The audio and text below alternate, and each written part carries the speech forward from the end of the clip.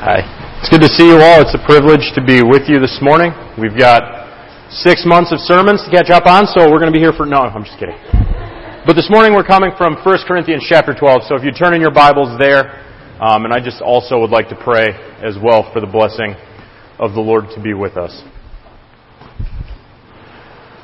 Our gracious Lord, we thank you for fellowship. Lord, we thank you for the bond of faith, and we thank you for Lord, the peace that transcends all understanding. We pray that you would be present in your word. Lord, we know that you use the preaching of your word. And so we pray, Father, that you would lay us bare before you this morning. Lord, we pray that you would show us areas where we need to grow, show us areas where we need to change. Lord, I pray for those here who do not know you, Lord, that you would show them the glory and the beauty of Jesus Christ on the cross, that they might believe and be saved. And we thank you for this morning, Lord. I pray just for help as we come to this text. In Jesus' name, amen. So we've been in a series, I guess, on small groups. And so it's kind of difficult to do expository preaching in a topical setting.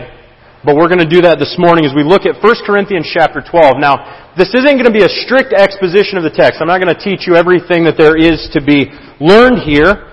But there is a lot to be said here for how we understand our relationships within the body of Christ and how we understand our relationship to the person of Christ.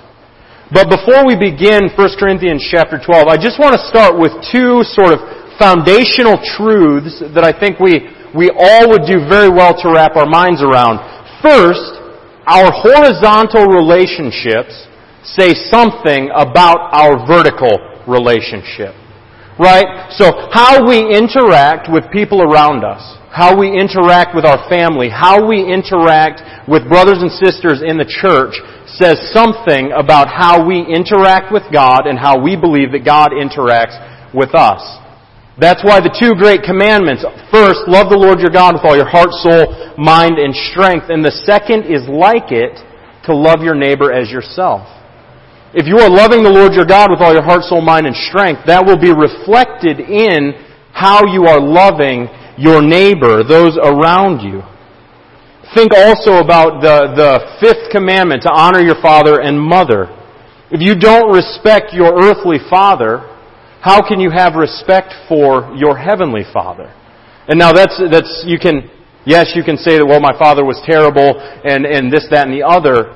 But generally speaking, the Bible calls us to respect positions of authority and to understand where we are within those places of authority. So as a son, even if my father is not reputable or respectable, I still have an honor that I owe to my father because he is in the position of my father. And the same thing goes with how we view police officers. The same thing goes for how we view state officials and even the President of the United States. That though they may not be respectable, we as citizens still owe them the respect of their position. And that goes with no matter who is in office or where. Take also as an example 1 John. How we treat the brethren there demonstrates whether or not the love of God is in us. So that it's true, if you have tasted of the goodness and the grace of God, you will reflect the goodness and the grace of God to those around you. So that's the first thing I kind of want to lay as a foundation, that our horizontal relationships, how we interact with people around us, says something about how we interact with God. Secondly, rugged individualism and personal autonomy, the foundational pillars of American society, are not Christian virtues. They are important for how we interact in the world. They are important for how we understand our responsibility as American citizens, but they are not Christian virtues. They are not helpful within the church. They are a flat denial of what it means to be a Christian, because we know as Christians that the pursuit of personal autonomy is what led Adam to partake of the fruit. That he wanted knowledge autonomous or apart from God, and so he partook of the fruit because the fruit promised a knowledge of good and evil, a knowledge that only God had. And so we see that the desire to be self-governing is what stumbled Adam. We also see the fact, and we're going to see this in Corinthians, that one of the difficulties that the Corinthians faced was bringing the culture of Corinth into the church. And so I don't know if you've ever heard it said that the difficulty that the Lord had was not bringing Israel out of Egypt, but it was getting Egypt out of Israel. Right? And so that's how we all are. As American Christians, our primary allegiance is to the Lord Jesus Christ and to His divine monarchy. But we have learned things from our culture, particularly in New England. You see cultural differences, cultural variances the more and more that you travel, and you see cultural distinctives in New England that are strictly New England, but they are not Christian virtues. And the way that we need to interact with our culture and the way that we were brought up is the same way that Paul commands the Corinthians to interact with their culture and the way that they were brought up, and namely that we are called to exemplify and be citizens of the kingdom of heaven first. That we are called to be good Christians before we're called to be good New Englanders or good Midwesterners.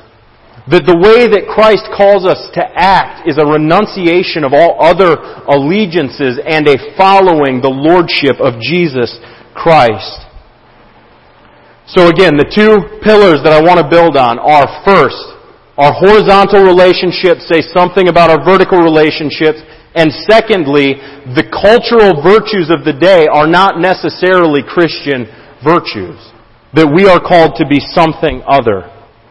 And again, that comes back to the Corinthian problem. You see, they were Corinthians who had been converted to Christianity. And I don't know if you know much about the city of Corinth, but they say that the city of Corinth was horrendously wretched. There was rampant sexual immorality. There was just filthy and disgusting things going on. And what do you see in the church of Corinth?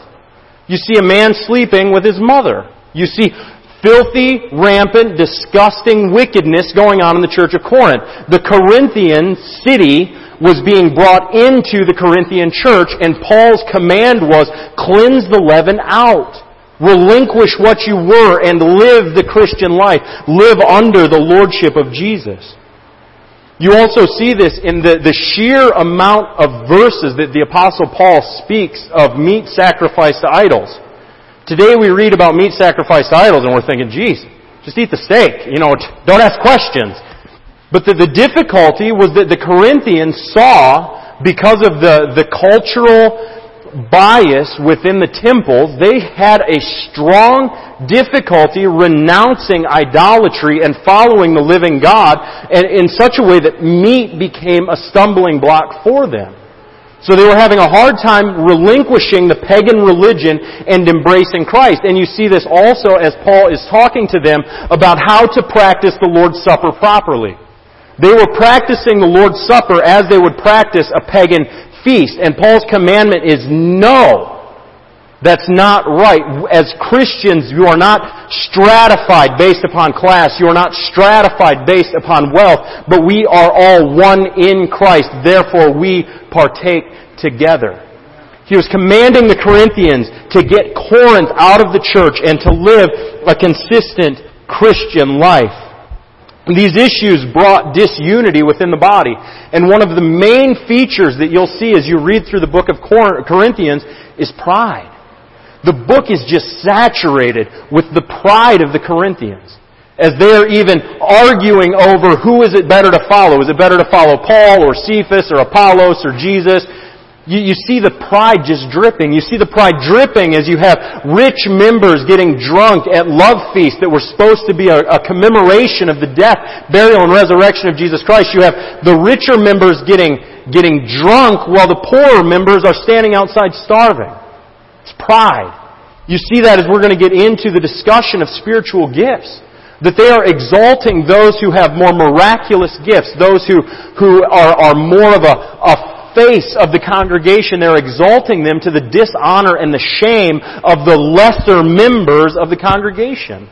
So you see this book just dripping with pride, dripping with self-exaltation, with selfish, ego-driven actions. At the root of it was pride.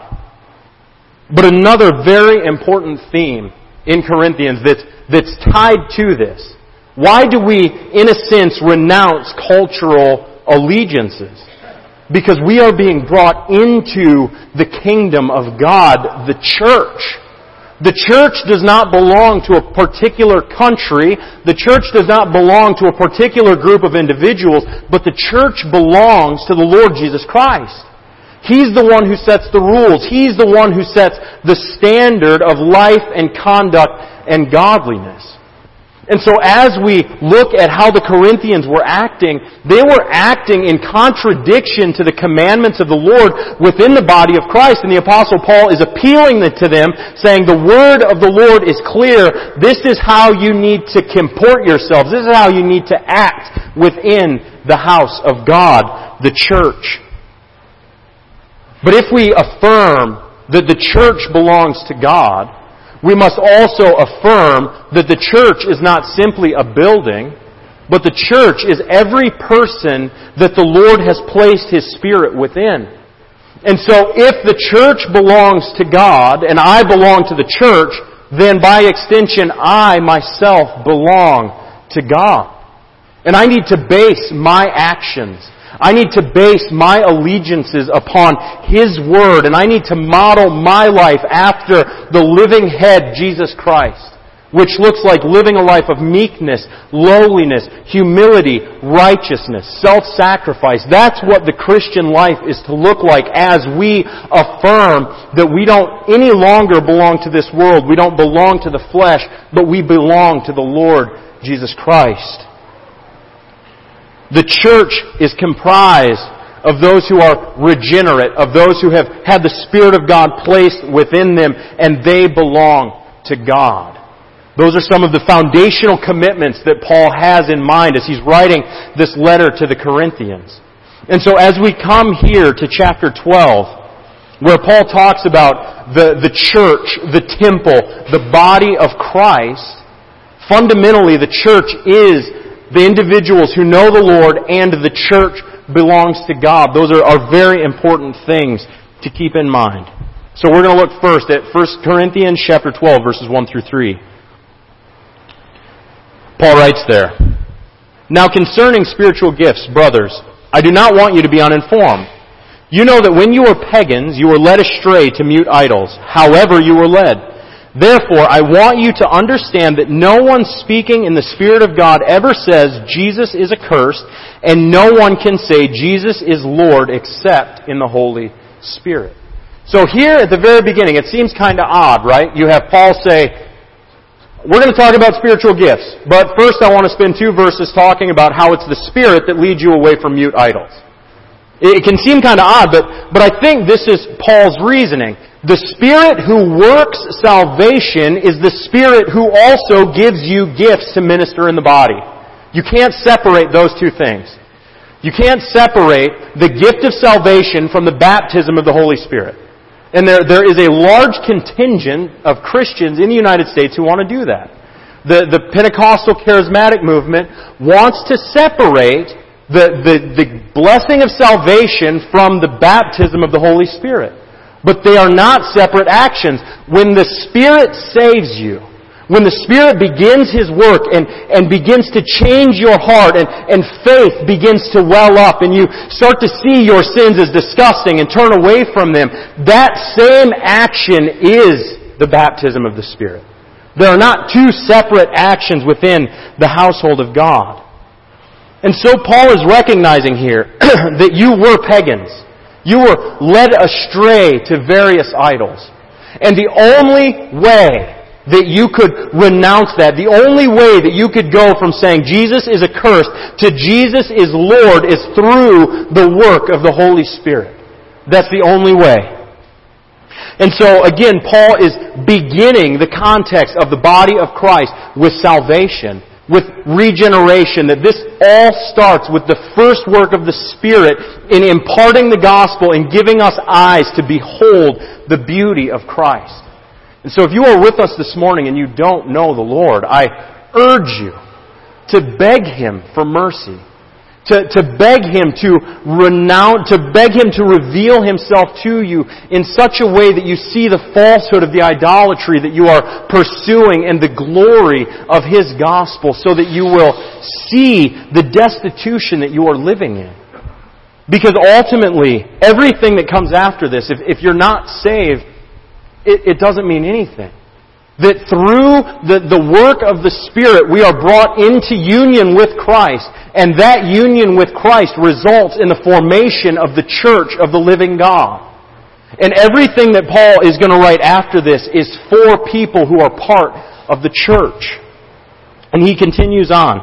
1 Corinthians chapter 12, verses 4 through 7. Now there are varieties of gifts, but the same Spirit. And there are varieties of service, but the same Lord. And there are varieties of activities, but it is the same God who empowers them all in every one. To each is given the manifestation of the Spirit for the common good.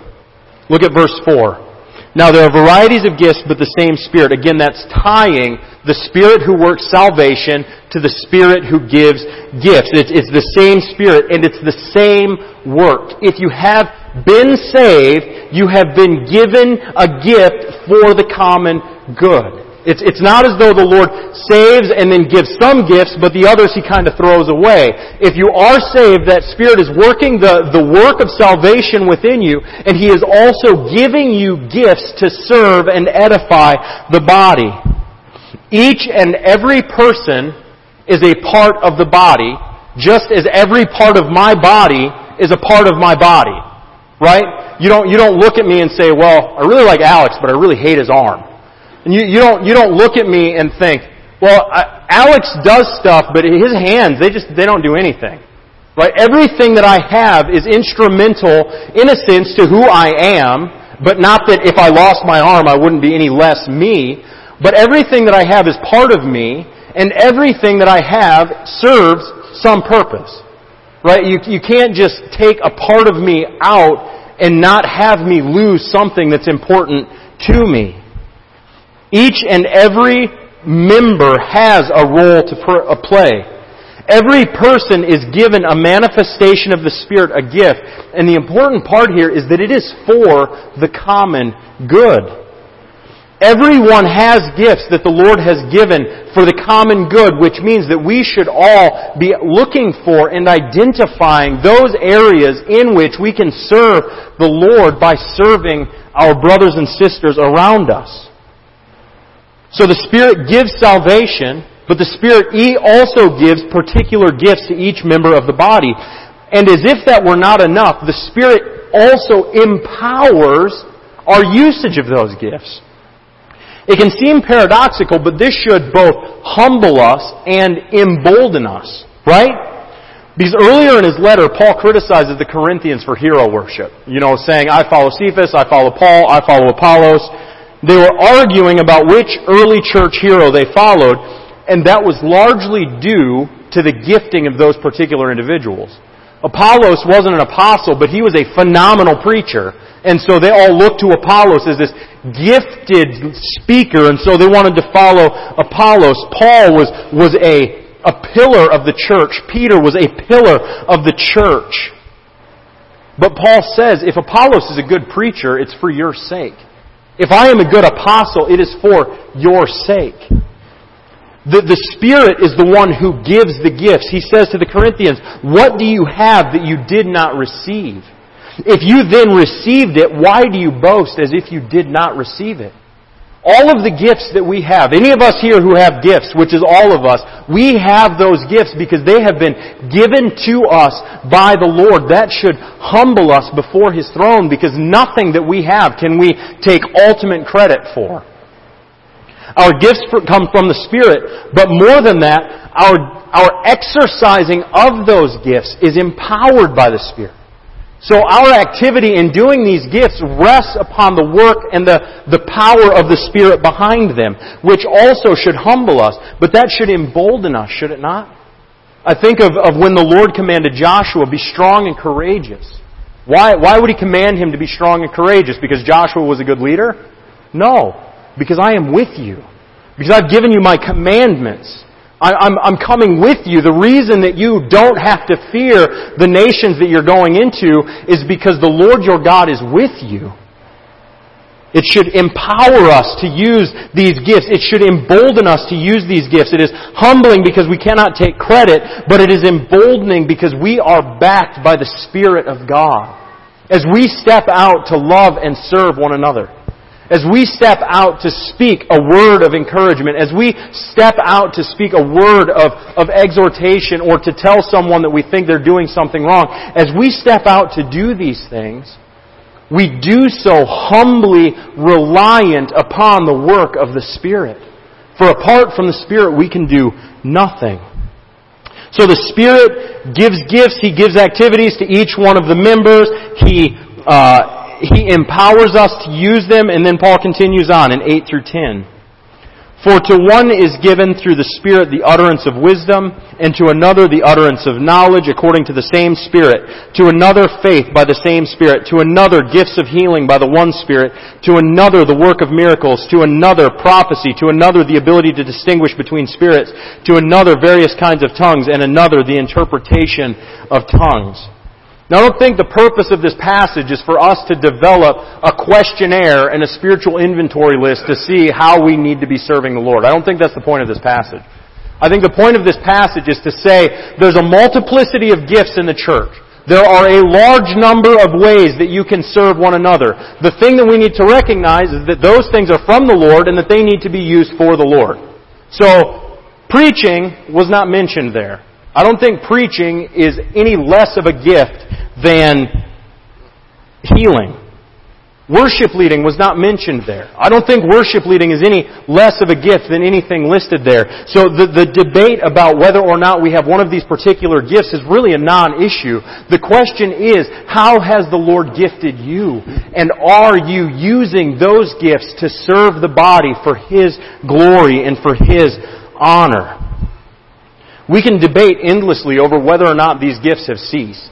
We can debate those things forever, and we'll probably never come to an opinion so definitive that everybody agrees on it. But what we can agree on is the fact that Paul here is encouraging Christians to care about one another. That Paul is exhorting Christians, you have been given a gift. You have been given something by the Lord that makes you an instrumental part of the body, and you need to use that gift for the common good. That is what the Christian life looks like. That's what the Christian life looks like. It doesn't look like rugged individualism and sort of renegade Christianity. It looks like us loving and serving and caring for each other in the way that the Lord has given us to do so. And so just as another aside, I've been asked, not here, but I've been asked by numerous people, what is the difference between a natural gift and a spiritual gift? And I answer that just simply by saying nothing and everything. Right? Because you have some people are very good teachers in the world, but they are not qualified to teach in the church. And there are some people who are very good teachers in the world who should be teaching in the church, but are not because they are still waiting for the Lord to impart to them some divine gift that they need to be exercising within the body. And so I take John Wolfenden as an example. John, did God give you the ability to play guitar by divine fiat? No, right? It's a natural gift that the Lord gave you. Of course the Lord gave you musical ability. He gave you a voice that could sing. He's given John the ability to play the guitar, but that wasn't apart from John's practice and use of that guitar. That wasn't separate from John's natural ability with music. And so I think that our natural gifts that the Lord gives us, we shouldn't look at those as unspiritual, but whatever gifts the Lord has given us, we should employ for the service of the body. That again is the point of this passage. Not that there's a part of us that's spiritual and a part of us that's not spiritual, and we need to keep the not spiritual part out so that we can be spiritual in church. That's not the point. The point of this is that if you are in faith union with Jesus, you are in faith union with one another, a part of the body of Christ, the local church. And you need to be exercising your gifts in the local church. Paul continues in verse 11. Again, all these are empowered by one and the same Spirit who apportions to each one individually as He wills. So again, you see this unity of the Spirit in giving gifts. It's not as though a Spirit has given John the ability to play the guitar and a different Spirit has given Gary the ability to play the guitar. The same Spirit who has given them both the ability to do what they do has given them that so that they can build the church. And that's why we have all been given gifts, right? It's not for self-exaltation. It's not for self-edification. The Lord has given each and every one of you a gift so that you can come together and communally grow the church by His empowering work. In the same way that you see a baby grow into adulthood, so we need to work together, one another, and grow the church into full maturity. And you see the Apostle Paul say that he was preaching, that he was ministering so that the churches might be grown into maturity. And that ultimately is what the body of Christ is for, that we would mutually edify, mutually benefit one another so that the church grows. Because at the end of the day, it's not about me, and it's not about you, and it's not really about any one of us here. But it's about the glory of Christ. It's about Him being magnified. It's about Him looking great and Him receiving praise and honor. But another thing that this gives is as you think about the fact that the Lord apportions gifts according to His will, that really ought to place us in a place of contentment, should it not? I don't know if you have ever said or heard someone say, "Man, I really wish I could blank, and then I would really be able to serve the church. Then I would really be able to serve the Lord. I really wish I could sing like so-and-so. Then I could really praise the Lord and bless and edify the congregation. Or, I wish I could really play the guitar because then I'd really be able to serve. I see them up there leading worship. They're really serving the Lord. I wish I could really serve the Lord." Or preaching and teaching often get exalted, right? I wish if I could just preach, if I could just teach, then I could really bless the body. But the point of this is that the gifts you possess were given to you by the Spirit as He willed. Whether we like it or not, it is the will of God that I cannot preach like Charles Spurgeon. And it is the will of God that Gary cannot sing like Sandy Patty. And believe it or not, it's good for the body that is the case. But the beautiful thing is the Lord is not going to bring me before His throne and expect the same level of service from me that He did from Charles Spurgeon, right? Because He has given me the gifts that He has given me, and I can only be faithful with the gifts and the abilities that I have. But the Lord has called me to be faithful with the gifts and the abilities that I have, right? In the same way that He has given you gifts. And He's not going to ask you to be responsible for someone else's gifts. He's going to be asking you to be responsible for your own. Because He has not put you in this congregation as someone else. He has put you in this congregation with the gifts and the abilities that you have because this congregation needs you and it needs your gifts and the abilities that you have. So exercise them. The Lord hasn't given them to you by accident and He hasn't brought you here by accident. The Lord has given you these gifts by His will in the same way that He gave you salvation, and He has placed you here by His will. And so Paul's commendation is live the Christian life. Be faithful to serve one another with the ways that the Lord has given you. Exercise your gifts diligently. Exercise your gifts faithfully for the mutual benefit and edification. Because the Lord gives gifts to each one individually. You know what that means, right? It means that you have been given a gift. You have been given a gift. Do you know what it is? Do you know how the Lord has gifted you?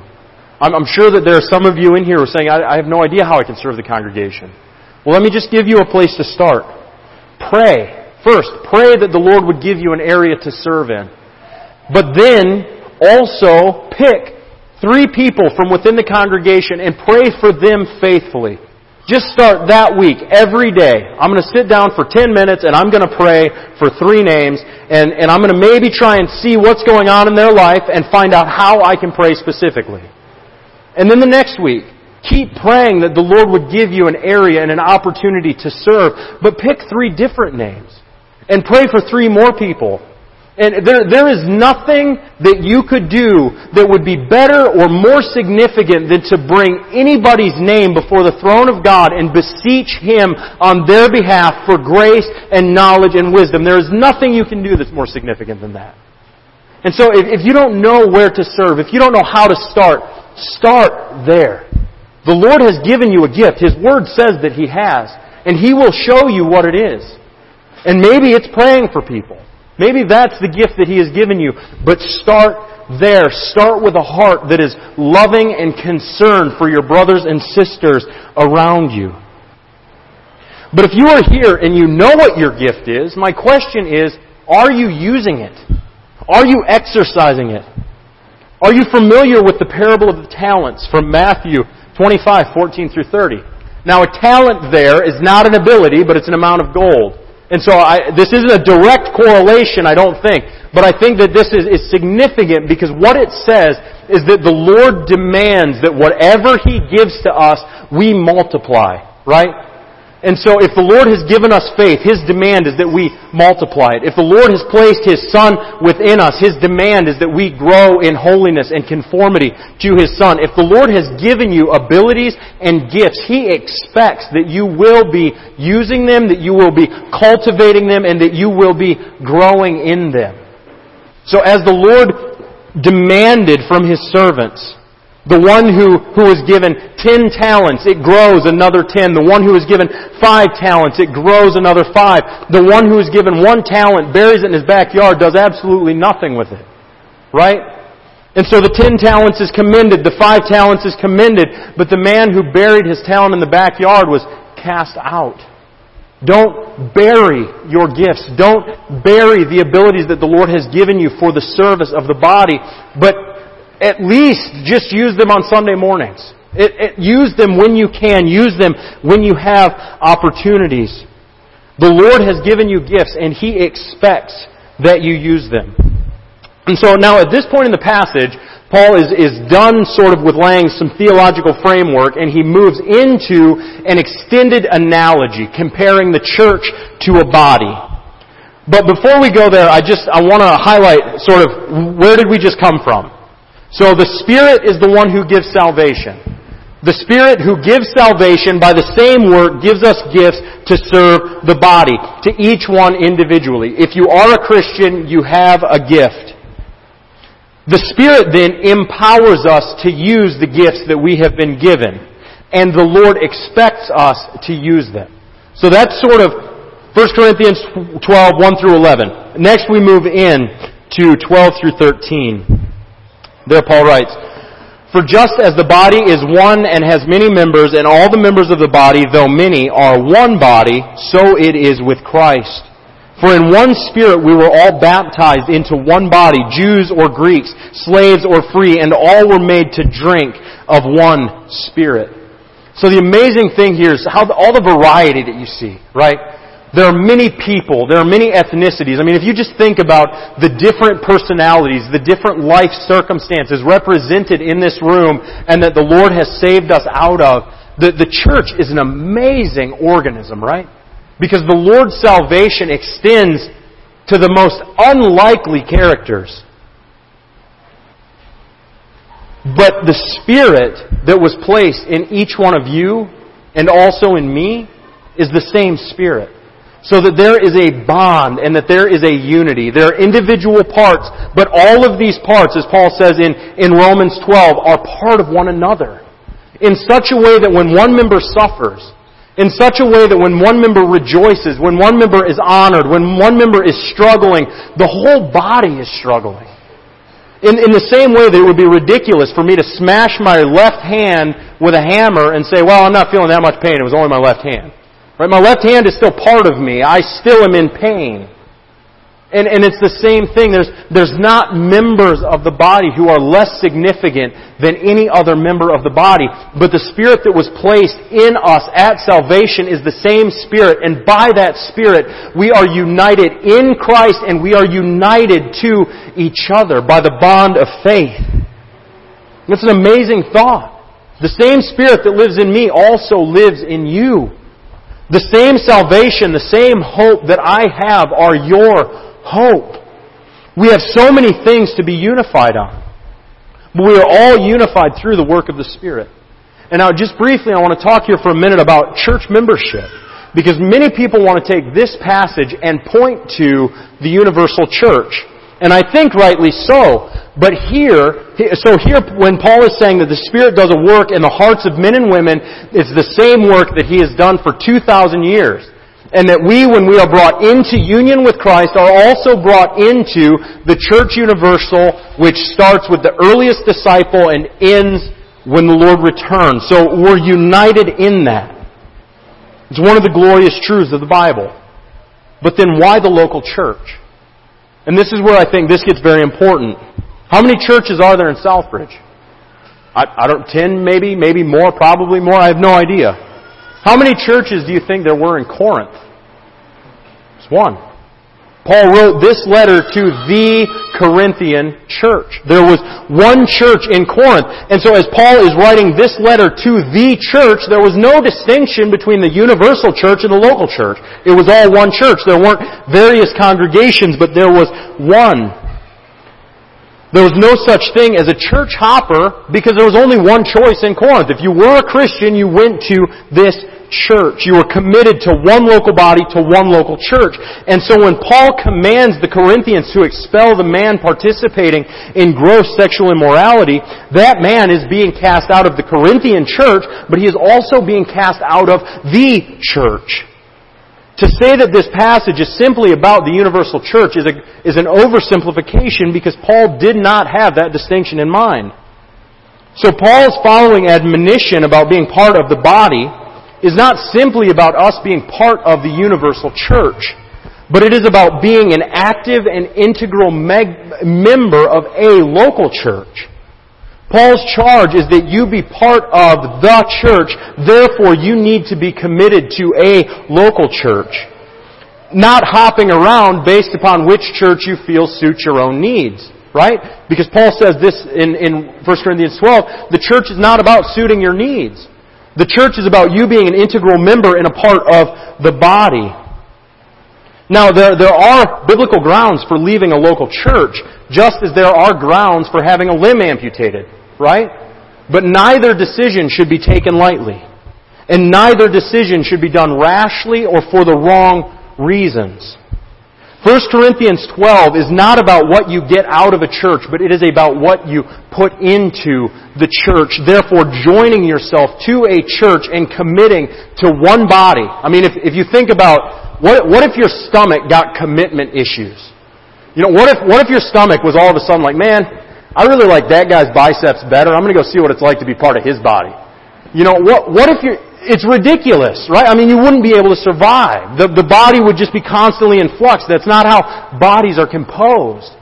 And so as we think about committing to a local body, a local church, we need to commit and be invested and involved in one local body, in one local church. And so that, I think, is what Paul has in mind. And so with that in mind, Paul continues, 1 Corinthians 12, 14 through 20.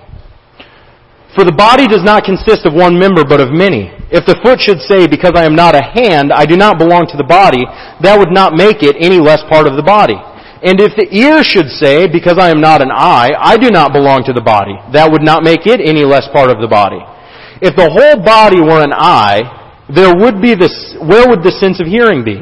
If the whole body were an ear, where would be the sense of smell?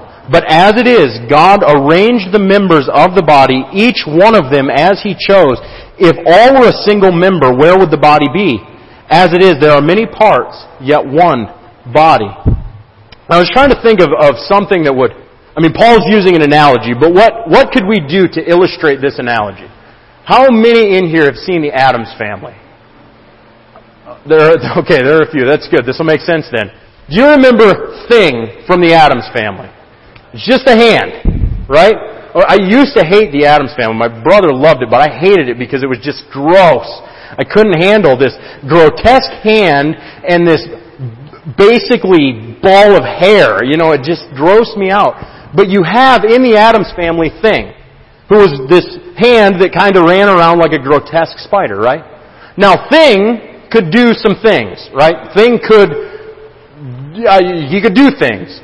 But Thing couldn't do a lot of things. Thing couldn't really communicate. Thing was just kind of he was just an extraneous part of the show.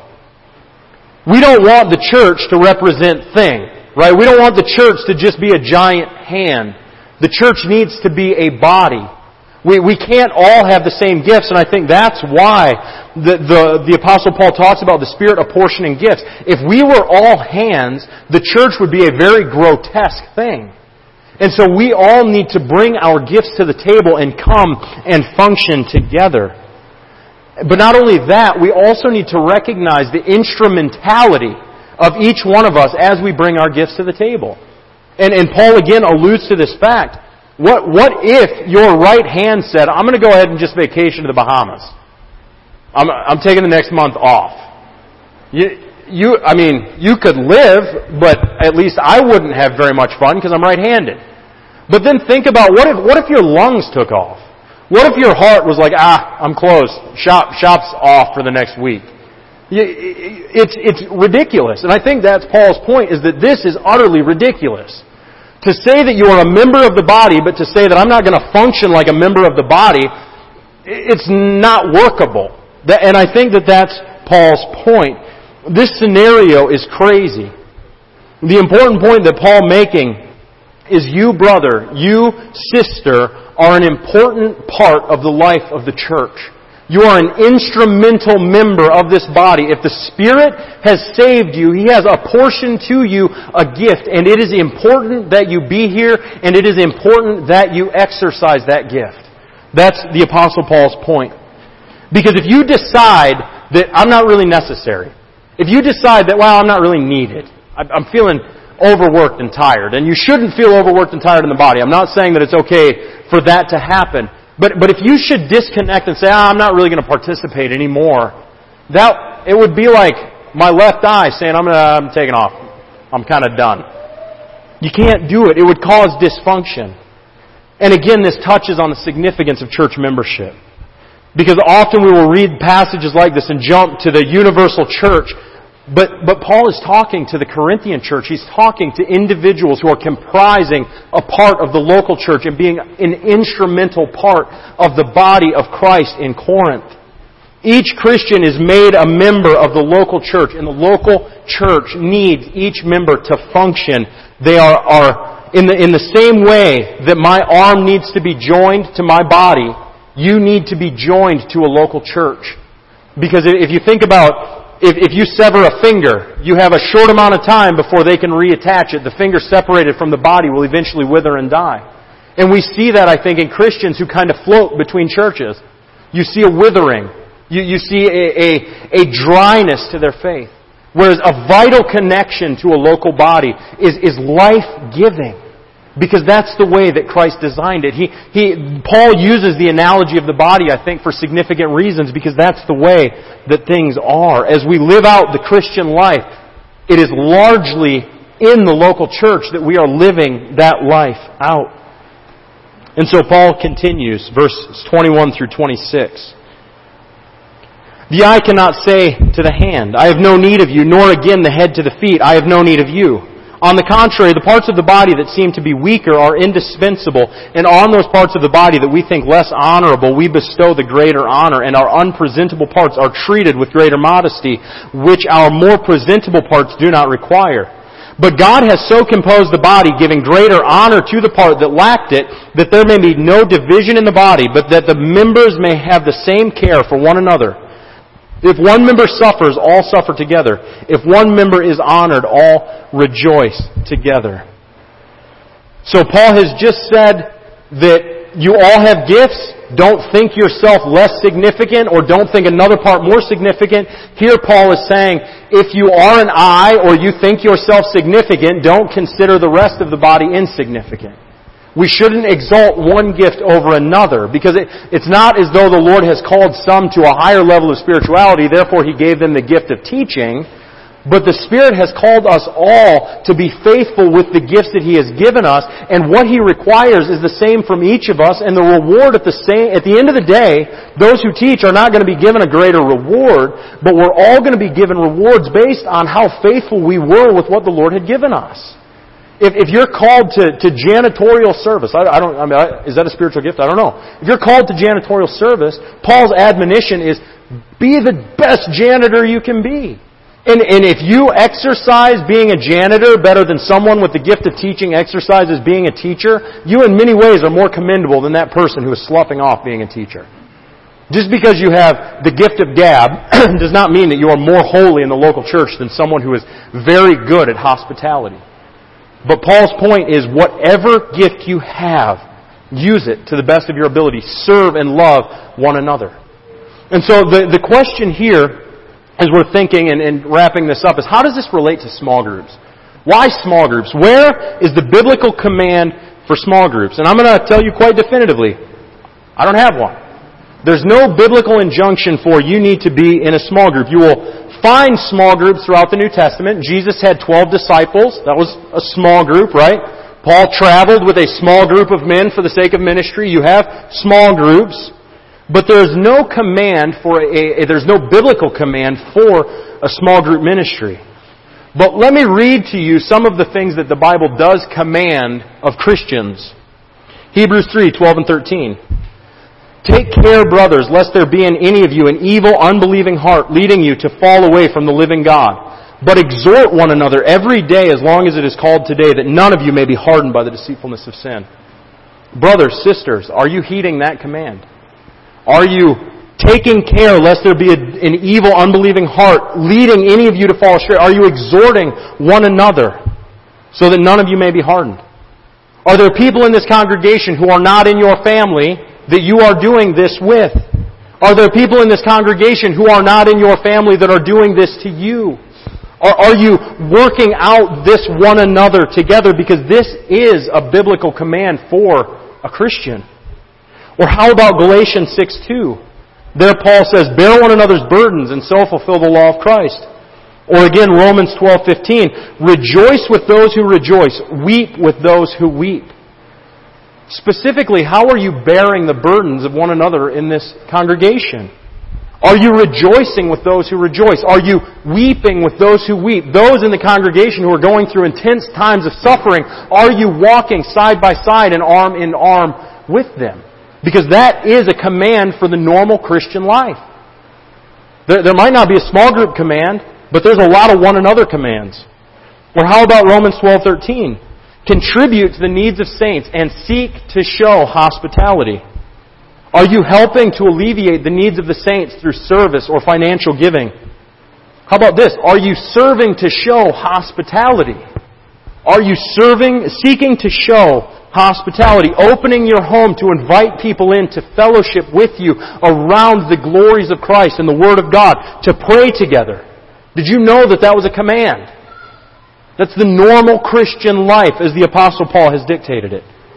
You see, small groups are not necessarily a biblical command, but small groups are an incredibly helpful means by which these commands may be fulfilled. Are they the only way that these commands can be fulfilled? Absolutely not. But are they a helpful means by which these commands can be fulfilled? Yes. Because how many of us can get to know 120 or 150 people well? Not many. But how many of us can get to know 6 to 10 people well? We all can. We can all come together and learn to love and serve, and not to say that we form the small group and forget about everybody else, but it becomes a means, an avenue by which we can share our burdens, we can share our struggles, we can share the things that we are going through. The Corinthians struggled with bringing Corinth into the household of God, and brothers and sisters, don't bring New England into the household of God. The people in the South joke about the coldness of New England. You know, the weather is only matched by the coldness of the people. You know, that sort of thing. There's a sense of the iron backbone, you know, that we just kind of labor on. That's not Christian virtue. The life of Christ was characterized by humility, meekness, self-sacrifice in the service of others. The church is to be characterized by humility, by openness. But think about the fact that James commands the people that he's writing to confess their sins to one another that they may be healed. Now, I'm not talking about open confession, that we would confess our sins to everyone in the congregation. But is there someone in this church who knows the things that you struggle with on a daily or weekly basis? Are there people who know the sins that you continue to stumble and fall into? Are there people who are praying for you and holding you accountable for those things? Are there people in this congregation that you know what they're struggling with and that you're praying for and actively involved in trying to support them? And the question becomes, how do you get there? And again, I think a small group is an incredibly helpful means to bring about deeper, gospel-centered fellowship. Because one of the fears is that these things would kind of become judgmental finger-pointing sessions. But that is contrary to the gospel, right? Because in the gospel, what do we find? In the gospel, we find Christ taking to Himself our sins and bearing the wrath and the penalty that we deserve. The gospel points to the fact that if there is anyone wretched on earth, it is me. And so as we talk to each other about the things that we struggle with, none of us is starting from a point lower or higher than anyone else. But we need to be informed by gospel grace, knowing that my sin is as putrid as everybody else's sin, and as we struggle together, we are starting from roughly the same place. Some of us might be a little further on, some of us might be a little more mature, but that maturity should not breed judgmentalism. That maturity should breed grace and humility. And that is what would characterize a gospel-centered small group, that Christ would be magnified, that His gospel grace would be shown glorious and victorious. And that ultimately is what Paul is pointing us to, right? He's pointing us to the fact that we, by the Spirit, have partaken of Christ together. We have been crucified with Him. And that brings us to communion. Because what is Paul talking about immediately before this in chapter 12? He's talking about the Corinthians' abuse of the Lord's table. Because if there is anything that demonstrates our unity in Christ, it's as we come together and partake of these elements. That we are biting the same loaf of bread just as the same body was rent asunder for our sake. As we partake of the wine, we are partaking of the same blood that was spilt by His Heavenly Father for the sake of sinners. That by union with Christ, our sins were placed upon His shoulders. My sins, your sins, they were present. As God meted out His judgment, it was my judgment. It was your judgment. As we partake of these elements, it is demonstrating that we have partaken the fellowship and the communion with Christ in His sufferings, and that our hope is ultimately the expectation of His return. There's nothing that demonstrates the unity of the body more than partaking communion together. And so I urge you, as we come together, to examine yourself. Does your demonstration of partaking community demonstrate the unity and the communion that you show on a daily basis with your brothers and sisters around you? Do you care about your brothers and sisters? Are you involved in their life? Do you demonstrate that you love them as much as you love the other things in your life?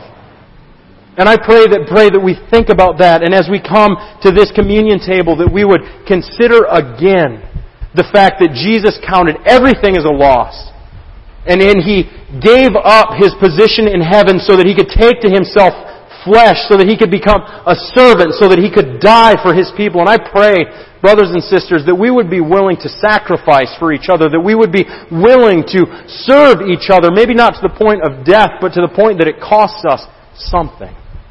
So consider that as we come to the table. Please pray with me. Our gracious Lord, we're in awe of what You have done in our midst.